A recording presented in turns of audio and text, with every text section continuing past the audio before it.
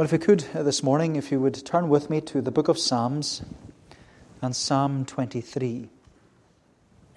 The book of Psalms and Psalm 23. If you're using the Pew Bible, it's on page 550.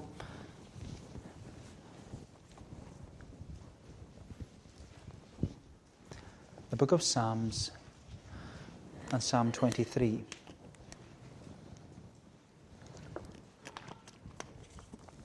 We're going to read the whole psalm. A psalm of David. The Lord is my shepherd, I shall not want. He makes me lie down in green pastures. He leads me beside still waters. He restores my soul. He leads me in paths of righteousness for His name's sake. Even though I walk through the valley of the shadow of death, I will fear no evil, for you are with me. Your rod and your staff, they comfort me.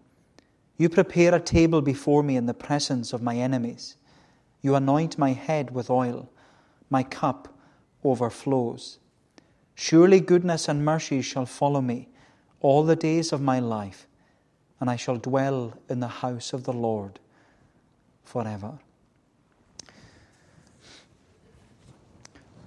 Since it was first penned by David over 3,000 years ago, Psalm 23 has become one of, if not the most well-known psalm in the Bible. Even those who don't go to church usually have heard of the shepherd's psalm of Psalm 23, which is why you could probably say that Psalm 23 is everyone's favourite psalm. Psalm 23 is everyone's favourite psalm because the beautiful thing about Psalm 23 is that it's an appropriate and applicable psalm for every circumstance and every situation that we go through in our lives. Because whether it's the blessing of a baptism, or the joy of a wedding, or even the sorrow of a funeral, Psalm 23 always seems to be appropriate and applicable to the circumstance and to the situation.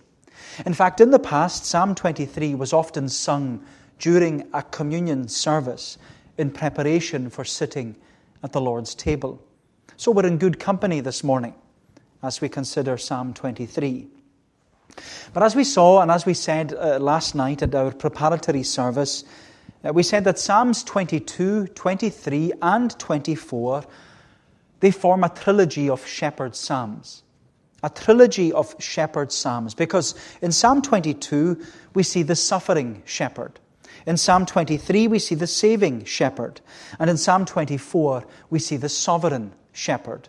And last night in Psalm 22 we saw the suffering shepherd. We saw how He suffered for our sins by encountering and experiencing the darkness and the dereliction and the death that took place on the cross at Calvary.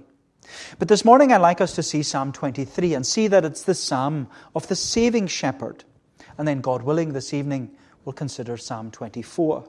So come for the third part of the trilogy, because in Psalm 24 we see the sovereign shepherd. The sovereign shepherd. But this trilogy of shepherd psalms, they explain and they emphasize to us just how good our good shepherd really is. And that's a question I want us to ask this morning as we come to this well-known psalm. I want us to ask the simple question: how good is the good shepherd? How good is the good shepherd? Because in Psalm 23, David reminds us that the good shepherd is the saving shepherd. And He's the saving shepherd because He's a personal shepherd, He's a peaceful shepherd, and He's a promising shepherd. He's the saving shepherd because He's a personal shepherd, a peaceful shepherd, and a promising shepherd. So how good is the good shepherd? How good is the good shepherd? David says in verse 1, He's a personal shepherd. He's a personal shepherd. David says, the Lord is my shepherd. I shall not want. The Lord is my shepherd.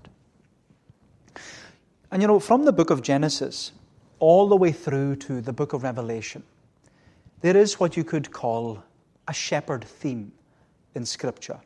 A shepherd theme in Scripture, because right at the beginning of beginnings in the book of Genesis, we see that Adam's righteous son Abel was a keeper of sheep. He was a shepherd. And then as you progress through the pages of the Bible, we encounter the patriarchs. We encounter Abraham and then Isaac and Jacob, who were all shepherds. Then there's Moses. He was also a shepherd. The Israelites were shepherds. David, as we have it in Psalm 23, was a shepherd. Even the prophet Amos was a shepherd in Tekoa. But the prophets saw themselves as under-shepherds. They were under-shepherds who pointed to the Lord as their shepherd. Because when you read Isaiah, he tells us that the Lord will feed his sheep like a shepherd. Ezekiel claims that the Lord will rescue and restore and redeem his sheep like a shepherd. Zechariah prophesies that there will come a shepherd who will be smitten and struck for the sake of his people. And of course, the identity of the Old Testament shepherd is he's revealed to us in the New Testament, in the person of Jesus, where, as we read in John chapter 10, Jesus declares, "I am the good shepherd. The good shepherd lays down his life for the sheep." But not only Jesus, Peter also claims that Jesus is the chief shepherd. Paul states that Jesus is the great shepherd of his sheep. And then the shepherd theme in Scripture, it comes to its climax and its conclusion right at the end of our Bibles in the book of Revelation, where John sees, what does he see? He sees a lamb in the midst of the throne room of heaven that has been slain for his sheep. And that lamb is described to us as the shepherd of his sheep. My friend, the shepherd theme in Scripture is a wonderful reminder and reassurance of how good our good shepherd really is. But what's really interesting is that David wasn't the first person to make this personal profession of faith. David wasn't the first person to claim and confess, "The Lord is my shepherd." It was actually Jacob. If you go back to the book of Genesis, Jacob says, "The Lord has been my shepherd all my life." The Lord has been my shepherd all my life. And maybe you can say that this morning. Maybe you can say like Jacob, "The Lord has been my shepherd all my life." Because maybe for you there wasn't really a time when you didn't know and you didn't love the Lord as your shepherd. But for others, like it was for myself, where later on in life we discovered how good the good shepherd really is. Because you came to see that this shepherd is a personal shepherd who dealt with you so personally and so patiently and so privately. Because maybe for many years, no one knew that anything was going on in your heart. Not even those closest to you, not even those among your family or in your friends. They didn't know, but you knew. You knew that this good shepherd was speaking to you. As a lost sheep who was wandering in the wilderness of this world, and as you kept hearing his voice, maybe through preaching or through other Christians telling you you needed to be saved, you kept hearing his voice calling you and compelling you to come home. And for years you resisted. For years you resisted, thinking the grass is always greener on the other side. But when you came to the end of yourself, you could no longer resist. You could no longer refuse the gracious and gentle voice of the Good Shepherd. And eventually you turned to him. And when you turned to the shepherd, you almost turned to him, echoing the words of the hymn writer, saying, "I heard the voice of Jesus say, 'Come unto me and rest. Lay down, thou weary one, lay down thy head upon my breast.'" And what did you say? "I came to Jesus as I was, weary and worn and sad, but I found in him a resting place, and he has made me glad." And my friend, when you came to Jesus, you claimed and confessed with every other Christian and with David, you claimed and confessed, "The Lord is my shepherd." The Lord is my shepherd. He is mine, and I am his. The Lord is my shepherd. And today that's your personal profession of faith, because he's a personal shepherd. He deals with us personally. He's a personal shepherd. So how good is the good shepherd? He's a personal shepherd. But he's also a peaceful shepherd. He's a peaceful shepherd. That's what we see secondly. David says, "The Lord is my shepherd, I shall not want. He makes me lie down in green pastures. He leads me beside still waters." You know, whenever someone comes to claim and confess, "The Lord is my shepherd," they not only discover that Jesus is a personal shepherd, they also discover the provisions of this personal shepherd. Because as David confesses there in verse 1, he says, "The Lord is my shepherd." And then he says, "I shall not want." I shall not want.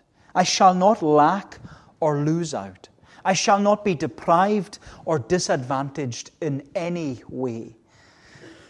But of course, many will tell you that when you do claim and confess the Lord as your shepherd, they will tell you that you are lacking and you are losing out. They will tell you that you are deprived and you are disadvantaged for following Jesus as the good shepherd. And they'll tell you that because if you become a Christian, your life will be so regimental and so restricted and so restrained to the point that it will remove your freedom to enjoy all the F's of life.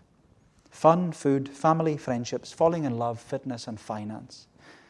Many will tell you that Christianity is living an empty life.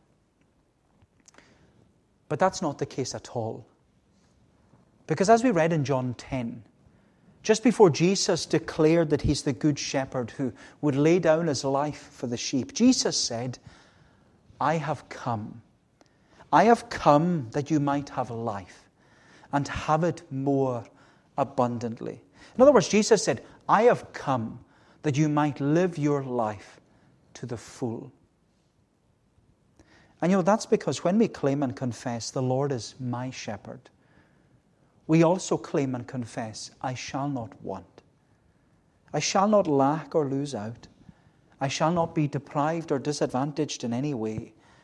I shall not feel empty because the Lord fills my life with the abundance of eternal life. Why does he do it? And how does he do it? Verse 2. He makes me lie down in green pastures. He leads me beside still waters. The abundant life of following the Good Shepherd is that he feeds his sheep and he leads his sheep. He feeds his sheep and he leads his sheep. The Good Shepherd feeds his sheep with the plentiful provisions of both word and sacrament. And that's why we're here this morning. I hope you came hungry to church. Because the Bible says those who hunger and thirst after righteousness, they will be filled. And so those who come to church this morning, we should be here wanting to be fed. And that's what we were singing about, even in our opening psalm, in Psalm 100. We all sang, we are his flock.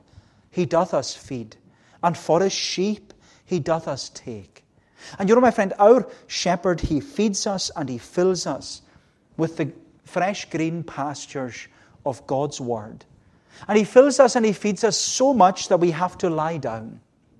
We have to lie down in the green pastures. Because as many of you will know, if you have sheep, that's what sheep do when they're filled and full. They lie down. They lie down in the abundant provisions of the shepherd. But this good shepherd, he not only feeds his sheep in the green pastures of God's word, he also leads his sheep. He leads them, as we read there in verse 2, he leads them beside the satisfying and still waters of prayer. Because it's the satisfying and still waters of prayer. That's what refreshes and revives and restores the soul. Sometimes we struggle to pray. Sometimes we struggle to read our Bible. But it's when we do. And it's always a fight first thing in the morning to read the Bible and get to work on time. But it's always when we do that we feel refreshed and revived and restored in our soul. And that's what David is reminding us here. That's where he leads us. He leads us beside the still waters to refresh, revive, and restore our soul. The Lord is my shepherd. I shall not want. He makes me lie down in green pastures. He leads me beside still waters. He restores my soul. He leads me in paths of righteousness for His name's sake. You know, it's a picture of peace. Because the Good Shepherd is a peaceful shepherd. He's the Prince of Peace. But when you claim and confess that the Lord is my shepherd, you receive that plentiful provision of peace. You experience and enjoy peace with God and the peace of God. You experience and enjoy peace with God and the peace of God. And this is what David means when he says about the Good Shepherd in verse 3. He says, He restores my soul. He restores my soul. Literally, he's saying, He brings me to repentance. He brings me to repentance. Because that's what happens when a sinner claims and confesses Jesus as their shepherd and their Savior. They're brought to repentance. They're brought to a place where they're confessing their sins and their need of the Savior. Do you know, it was Isaiah, you remember, Isaiah said in Isaiah 53, all we like sheep have gone astray. We have turned every one to his own way. But in repentance, we turn from our own way, which is the way of sin, and we turn back to the Good Shepherd. In repentance, we turn away from our sin and we seek salvation. We seek reconciliation and restoration. And it's through repentance, it's through turning back that we're made righteous. It's through repentance that we're made righteous. That's what he says in verse 3. He restores my soul. So He brings me to repentance, and then He leads me in a path of righteousness for His name's sake. He has done it. And you know, this is how we know that He's a peaceful shepherd. Because it's through Him we have peace with God. And it's in Him that we experience and enjoy the peace of God that passes all understanding. And of course, it's very difficult to describe and define peace with God and the peace of God. But the thing about peace, that peace is practical. Peace is practical because it's only when you believe in your heart and you confess with your mouth, saying, verse 1, the Lord is my shepherd. It's only then that you experience and enjoy peace with God and the peace of God. My friend, peace is practical because it's an outworking of our personal profession of faith. Peace is practical because it's an outworking of your personal profession of faith. So when you believe in your heart and confess with your mouth that the Lord is your shepherd, that's when you experience and enjoy peace with God and the peace of God.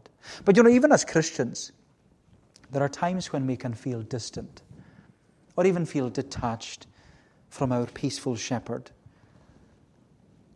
which is why peace is practical.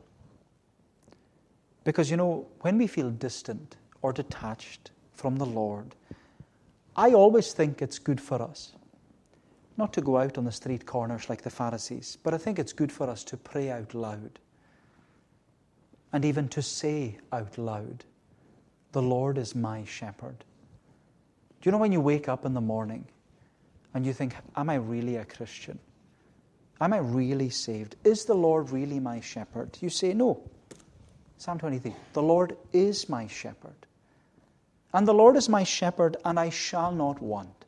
I shall not lack or lose out. And you know, that's why I think that's why peace is practical. We should say things or pray things out loud or say things out loud, that we hear it ourselves. Because the thing is, we believe it in our heart, but it's good to confess it with our mouth. But more than that, we need to verbally and vocally claim and confess all the promises of this shepherd. Because there are so many promises of this shepherd. That's why Psalm 23 reminds us and reassures us here that Jesus is a personal shepherd and a peaceful shepherd, but He's also a promising shepherd. He's a promising shepherd. So we're asking the question, how good is the good shepherd? He's a personal shepherd, a peaceful shepherd, and a promising shepherd. A promising shepherd. Look at verse 4. Even though I walk through the valley of the shadow of death, I will fear no evil, for you are with me. Your rod and your staff, they comfort me.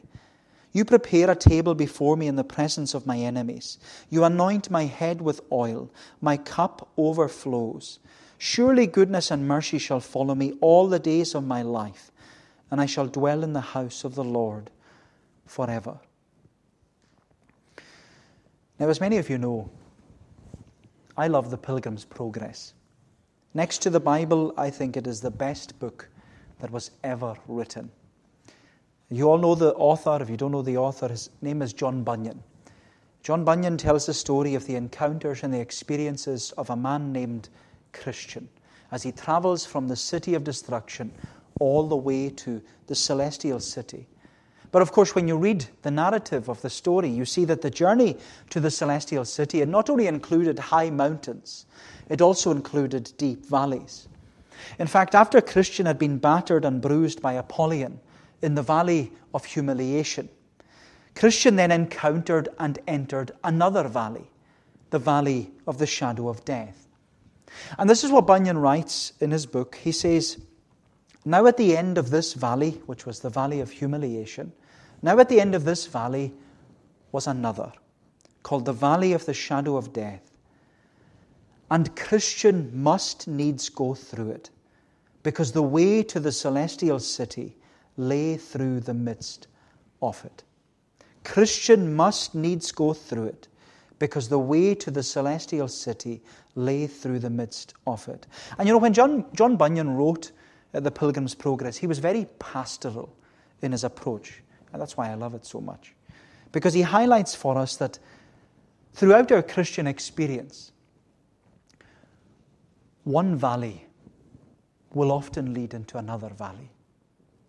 Throughout our Christian experience, one valley will often lead into another valley. Whether it's a valley of sin into a valley of sickness, or a valley of suffering into a valley of sorrow. One valley will very often lead into another valley.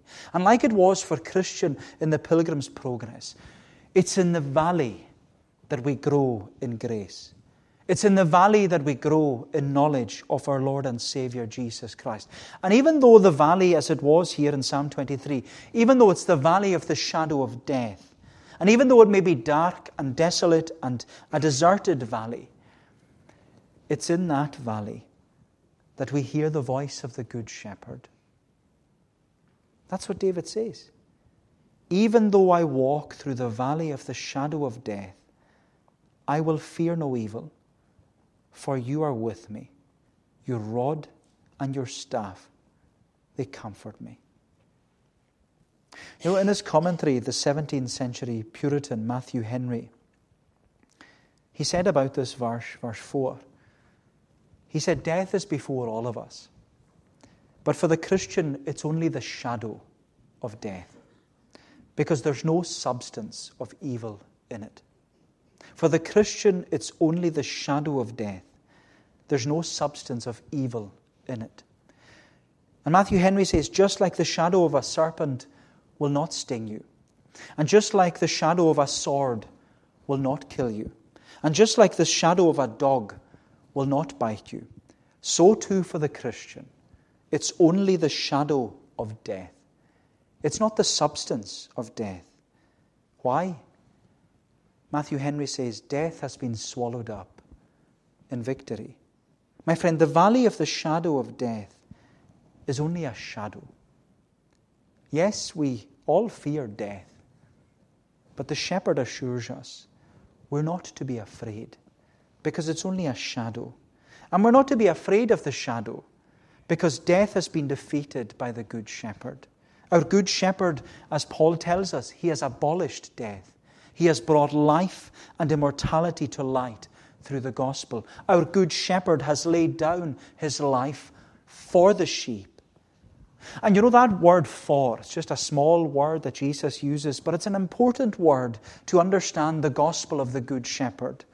Because when Jesus says that he laid down his life for the sheep, he means for the benefit and for the blessings of the sheep, for the life and for the liberty of the sheep, for the freedom and the forgiveness of the sheep, for the sake of and for in substitution of the sheep. I am the good shepherd, says Jesus. The good shepherd lays down his life for the sheep. He's a good shepherd. But you know, if it wasn't for the suffering shepherd of Psalm 22, we wouldn't have the saving shepherd of Psalm 23. If it wasn't for the suffering shepherd of Psalm 22, we wouldn't have the saving shepherd of Psalm 23. And as we've discovered, the saving shepherd, he's a personal shepherd. He's a peaceful shepherd. He's a promising shepherd because he promises. He promises that his presence, as it is there in verses 1 to 3, his presence will lead us in paths of righteousness. He promises that his presence, verse 4, will be with us through the valley of the shadow of death. And he promises us right at the end of the psalm that his presence will follow behind us with his goodness and his mercy. He says, surely, that's not a surely of uncertainty, that's a surely of surety. Surely goodness and mercy shall follow me all the days of my life, and I will dwell in the house of the Lord forever. I always love verse 6 of Psalm 23. And always reminds me of Douglas Macmillan's illustration in his classic book, The Lord Our Shepherd. If you haven't read that book, read it. The Lord Our Shepherd. If you haven't read Pilgrim's Progress, read that too. But in the book, The Lord Our Shepherd, Douglas Macmillan, he wrote this, but he wrote the book because prior to entering the ministry, he was a shepherd in Ardnamurchan. And in his book, he tells the story of two sheepdogs. You've probably heard the story before. One sheepdog was called Goodness. The other sheepdog was called Mercy. And he said that as the shepherd led the flock out in front, Goodness and Mercy would always follow behind. And if one of the sheep strayed from the flock, Goodness and Mercy would run out. They would run out and circle the sheep and turn it back into the flock. And if another sheep got out, Goodness and Mercy would go out again and circle the sheep and bring it back into the flock. And it's a wonderful image and illustration, isn't it? Because, we often have fears, don't we? We often have fears that if we claim and confess that the Lord is my shepherd, if we come out on the side of the Lord, we have fears that we'll stray from the shepherd. We have fears that we'll let the Lord down. But what Douglas Macmillan sought to emphasize by his illustration is that the Lord will not let us stray from the flock, because goodness and mercy are there to turn you back and to keep following behind you, to keep you as part of the flock. For as Jesus said, there is one flock and there is one shepherd, and his goodness and his mercy promise to follow behind us all the days of our life. My friend, he's a personal shepherd. He's a peaceful shepherd. And he's a promising shepherd. That's how good the good shepherd really is. He's so good. He's so good that you must make that personal profession of faith by sitting at his table this morning and simply claiming and simply confessing, the Lord is my shepherd. The Lord is my shepherd. Well, may the Lord bless these few thoughts to us. Let us pray. O Lord, we give thanks to Thee for Thy word. We give thanks for the shepherd psalm of Psalm 23, a psalm that we're so familiar with. And yet, Lord, we pray that we would never be too familiar with the shepherd of Psalm 23.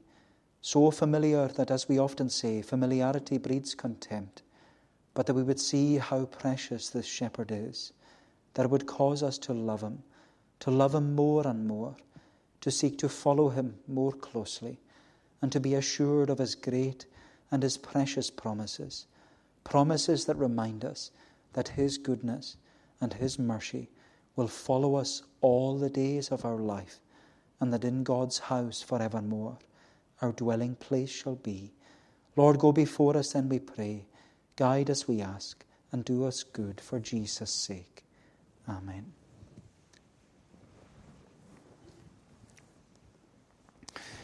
Well, we now come to the part of the service where we often refer to it as the fencing of the Lord's table. The fencing of the Lord's table. And fencing the Lord's table is, as I mentioned probably before, it's a practice that some have wanted to neglect in recent years, but I believe there should always be that distinction and that difference made between those who are in Christ and those who are still out of Christ, because a Christian, as Peter describes in the New Testament, he says a Christian has been called out of darkness and called into the light, the marvelous light of the gospel. And so fencing the Lord's table is important. But I want to be clear. I always want to be clear. But I want to be clear and say, I don't fence the Lord's table. The Lord fences the Lord's table. Because it's His table. It's not a Free Church table. It's not a Barvis Free Church table. It's His table. And when the Lord fences His table, He always does so from His Word. He tells us who should and who shouldn't sit at His table and partake of His supper.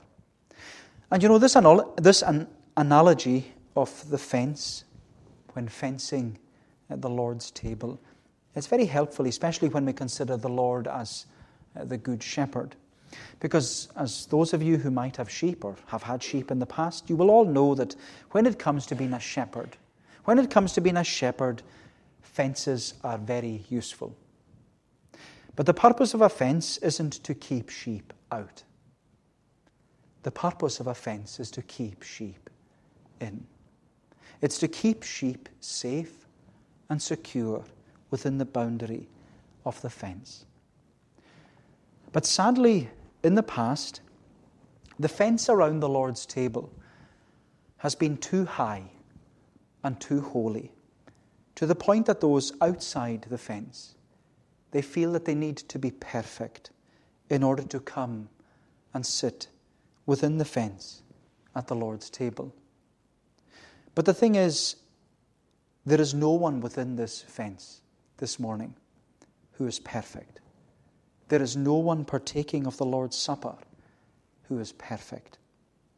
Because we're all, as we were saying earlier at the baptism, we're all unworthy sinners.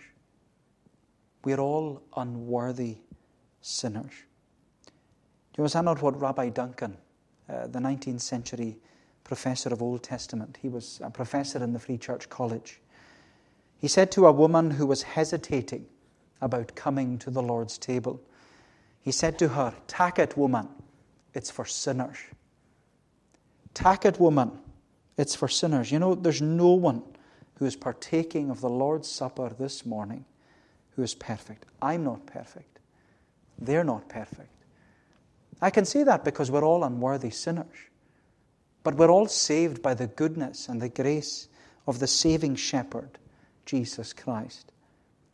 Therefore, the only qualification for coming within the fence, and the fence of the Good Shepherd, and sitting at the fence, within the fence, and sitting at the table of the Good Shepherd. And I want to be clear as possible when I say this again. The only qualification for sitting at the Lord's table is if you believe in your heart and you confess with your mouth. Psalm 23, verse 1. The Lord is my shepherd. The Lord is my shepherd. That's the only qualification that Scripture gives us. And I'm sure that many of you sitting here this morning outside the fence, it's always lovely to see you, by the way. I know that you believe in your heart that Jesus is the Good Shepherd. Or else, why are you here this morning? Why are you sitting here week by week? But maybe your struggle is not believing that Jesus is the Good Shepherd. Maybe your struggle is publicly confessing that Jesus is your shepherd. Your struggle is maybe personally proclaiming and professing your faith in the Good Shepherd. Your struggle is openly claiming and confessing and saying, Psalm 23, verse 1, The Lord is my. He's my shepherd. But as we said earlier, when you claim and confess the Lord is your shepherd, you discover that this good shepherd, he's a personal shepherd. He's a peaceful shepherd. He's a promising shepherd. He's a good shepherd. So I want to say to you, if you have heard the voice of the shepherd, then you should partake of his supper. Because if you believe in your heart that Jesus is the good shepherd, and you can claim and confess with your mouth, and some of you have heard you saying it, if you can say the Lord is my shepherd, then you should just come forward during Psalm 118 and partake of the Lord's Supper. Don't worry about the elders. The elders will be delighted to see you. The Good Shepherd invites you to come to his table and remember that the Good Shepherd laid down his life for the sheep. The Good Shepherd laid down his life for the sheep. But we're now going to sing, and we're going to sing Psalm 118. Psalm 118, it's in the Scottish Psalter. It's on page 398. Psalm 118, we're singing from verse 15.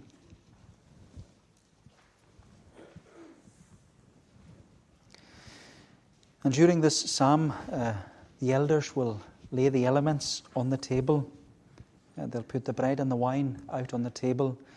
And during this psalm, if there's members who are maybe in the creche and they want to come through, or the Sunday school, they're welcome to come. If there's anyone in the congregation who wants to sit at the Lord's table because the Lord is their shepherd, then you come. You come during this psalm.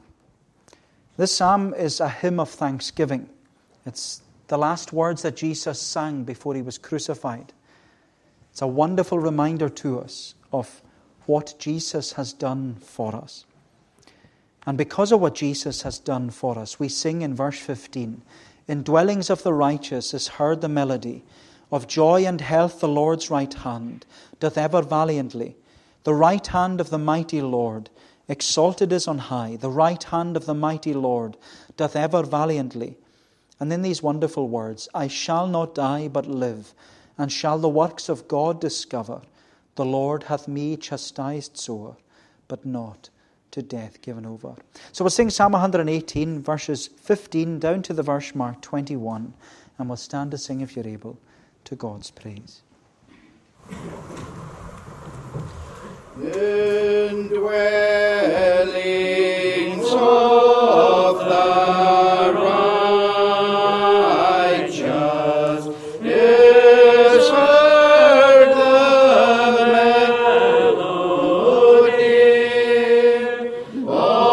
of joy and health. The Lord's right hand doth ever valiantly. The right hand of the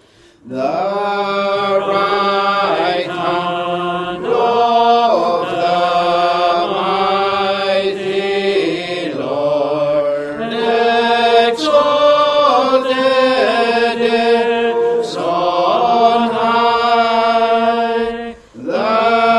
right hand of the mighty Lord doth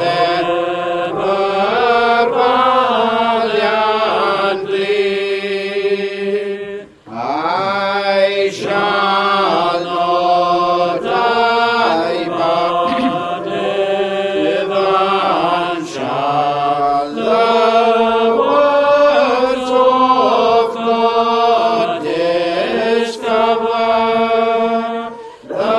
The Lord hath me chastised sore, but not to death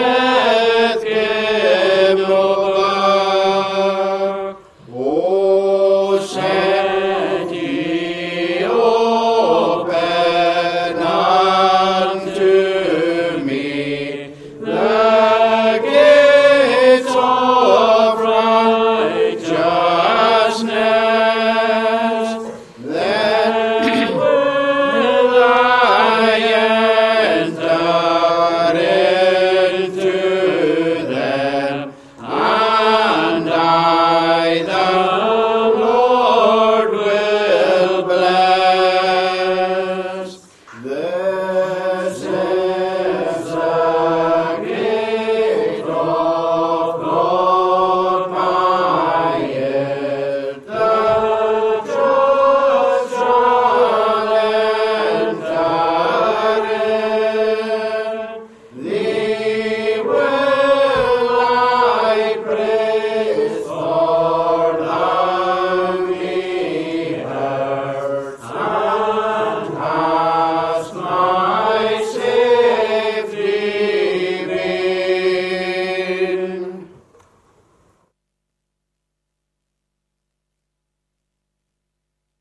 Seated.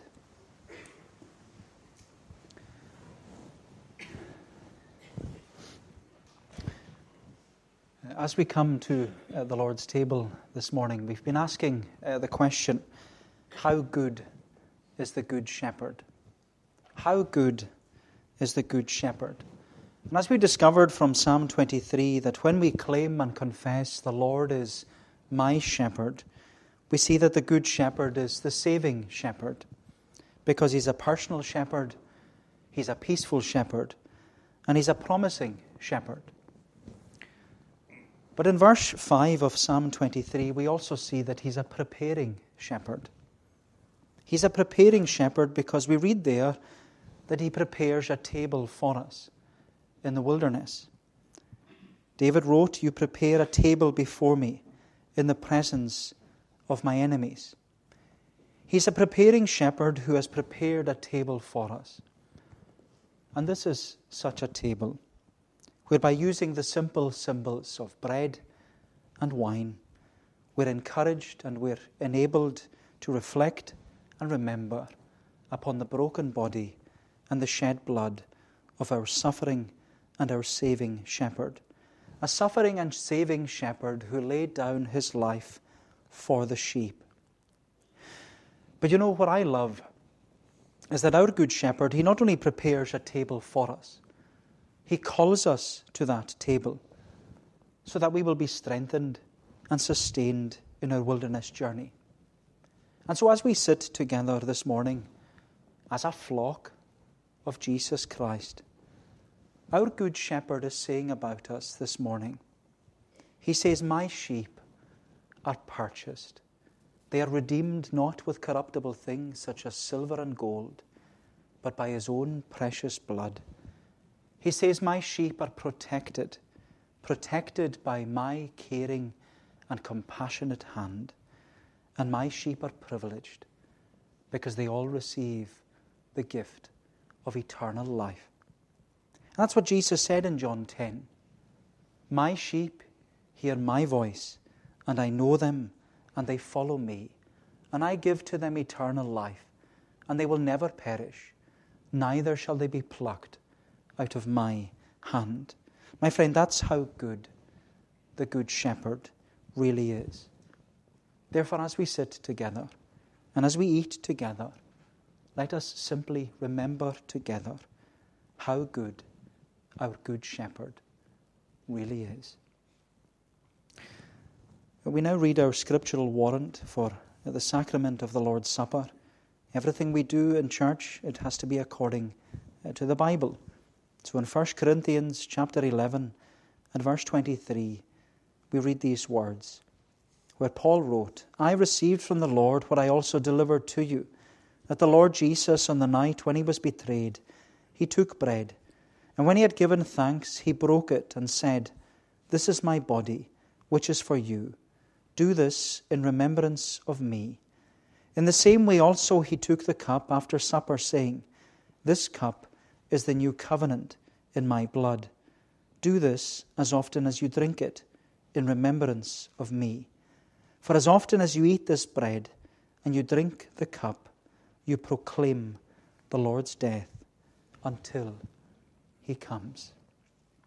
So according to the institution and the command and the example of our Good Shepherd, let us give thanks together. O Lord, our gracious God, we give thanks to Thee for Thy goodness to us.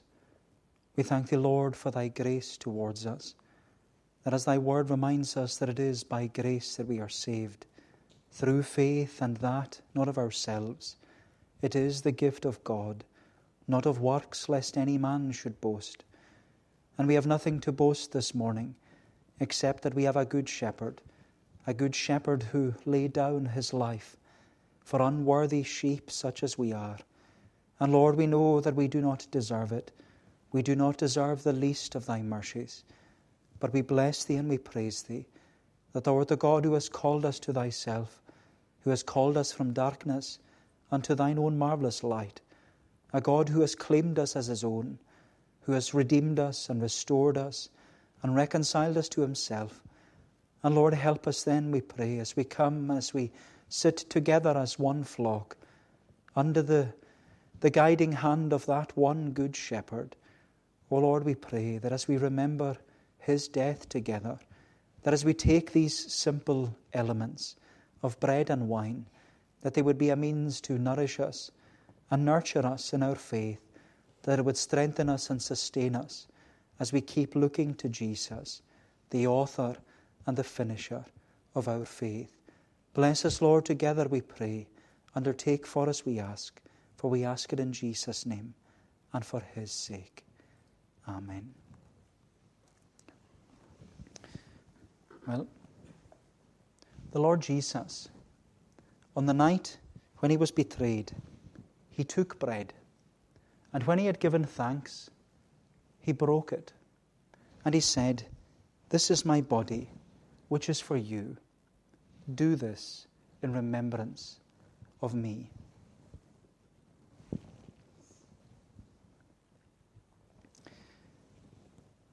In the same manner also, He took the cup after supper, saying, "This cup is a new covenant in my blood. Do this as often as you drink it in remembrance of me." Friends, or flock, for as often as you eat this bread and you drink the cup, you proclaim the Lord's death until He comes. Jesus said, "I am the Good Shepherd." The Good Shepherd laid down His life for the sheep. Friends, by sitting at the Lord's table and by partaking of the sacrament by faith, we have publicly proclaimed the Lord's death. We have claimed and confessed very simply that the Lord is my shepherd. He's my shepherd. He is mine, and I am His. More than that, we have claimed and confessed that the Good Shepherd is a personal shepherd. He's a peaceful shepherd. He's a promising shepherd. And He's also a preparing shepherd. He prepares a table for us to strengthen us and sustain us in our wilderness journey. But more than that, He prepares for us a place at His table in glory.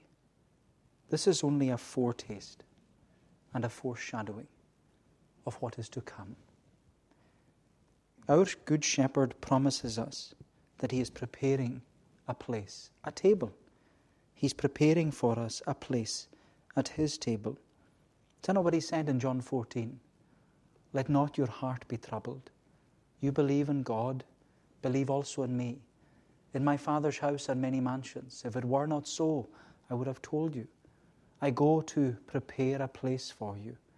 And if I go and prepare a place for you, I will come again and receive you unto myself, that where I am, there you may be also." None of His will be lost. He will take them all home to be with Himself. That's how good the Good Shepherd really is. He's a personal, peaceful, promising, and preparing shepherd. Therefore, as His flock, we need to leave this table this morning with that renewed commitment. A renewed commitment to love our shepherd more deeply, to walk with our shepherd more closely, to listen to our shepherd more earnestly, and to serve our shepherd more faithfully. Because our good shepherd says to us so clearly, he says, "Fear not, little flock, for it is your Father's good pleasure to give you the kingdom." Fear not, little flock. Well, may the Lord bless us, and may the Lord bless these thoughts to us. Let us pray together.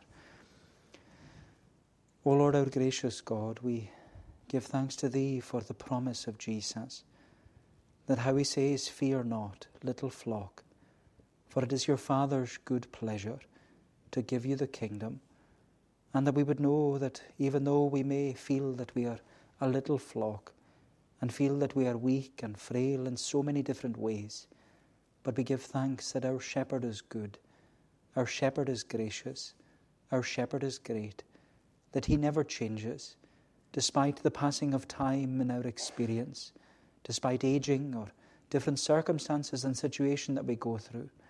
We give thanks that our shepherd remains the same, and His promises are true, and help us then to trust His promises, to cling to His promises, to confess His promises. For every one of them, as Thy word says, they are yea and amen in Christ Jesus. Bless us together, we pray. Encourage us, we ask. Remember us all, we plead, and go before us, for we ask it in Jesus' name and for His sake. Amen. Well, we're going to bring our service to a conclusion this morning. We're going to sing in the words of Psalm 72. Psalm 72 in the Scottish Psalter. It's on page 314 in the Blue Psalm Book. Psalm 72. We're singing from verse 17 down to the end of the Psalm, so the last 3 verses of the Psalm. The reason we sing Psalm 72, I think it's always good for us to ask why we do what we do. So the reason we sing Psalm 72 as we conclude a communion is because, as it says in verse 17, this is a psalm written by Solomon, but it's talking about the greater than Solomon. It's talking about Jesus. And what Solomon says about his greater is that Solomon's name lasted a long time, but his name, the name of Jesus, His name forever shall endure. Last like the sun it shall. Men shall be blessed in Him and blessed, and all nations shall Him call. And as he says at the end of the psalm, and blessed be His glorious name to all eternity. The whole earth let His glory fill. Amen. So let it be. So these verses of Psalm 72 will stand to sing, if you're able, to God's praise. His name forever shall endure, last like the sun it shall, men shall be blessed in Him and blessed all nations shall Him call. Now blessed be the Lord our God, the God of Israel. For He alone doth wondrous works in glory not excel. And blessed be His glorious name to all eternity. The whole earth let its glory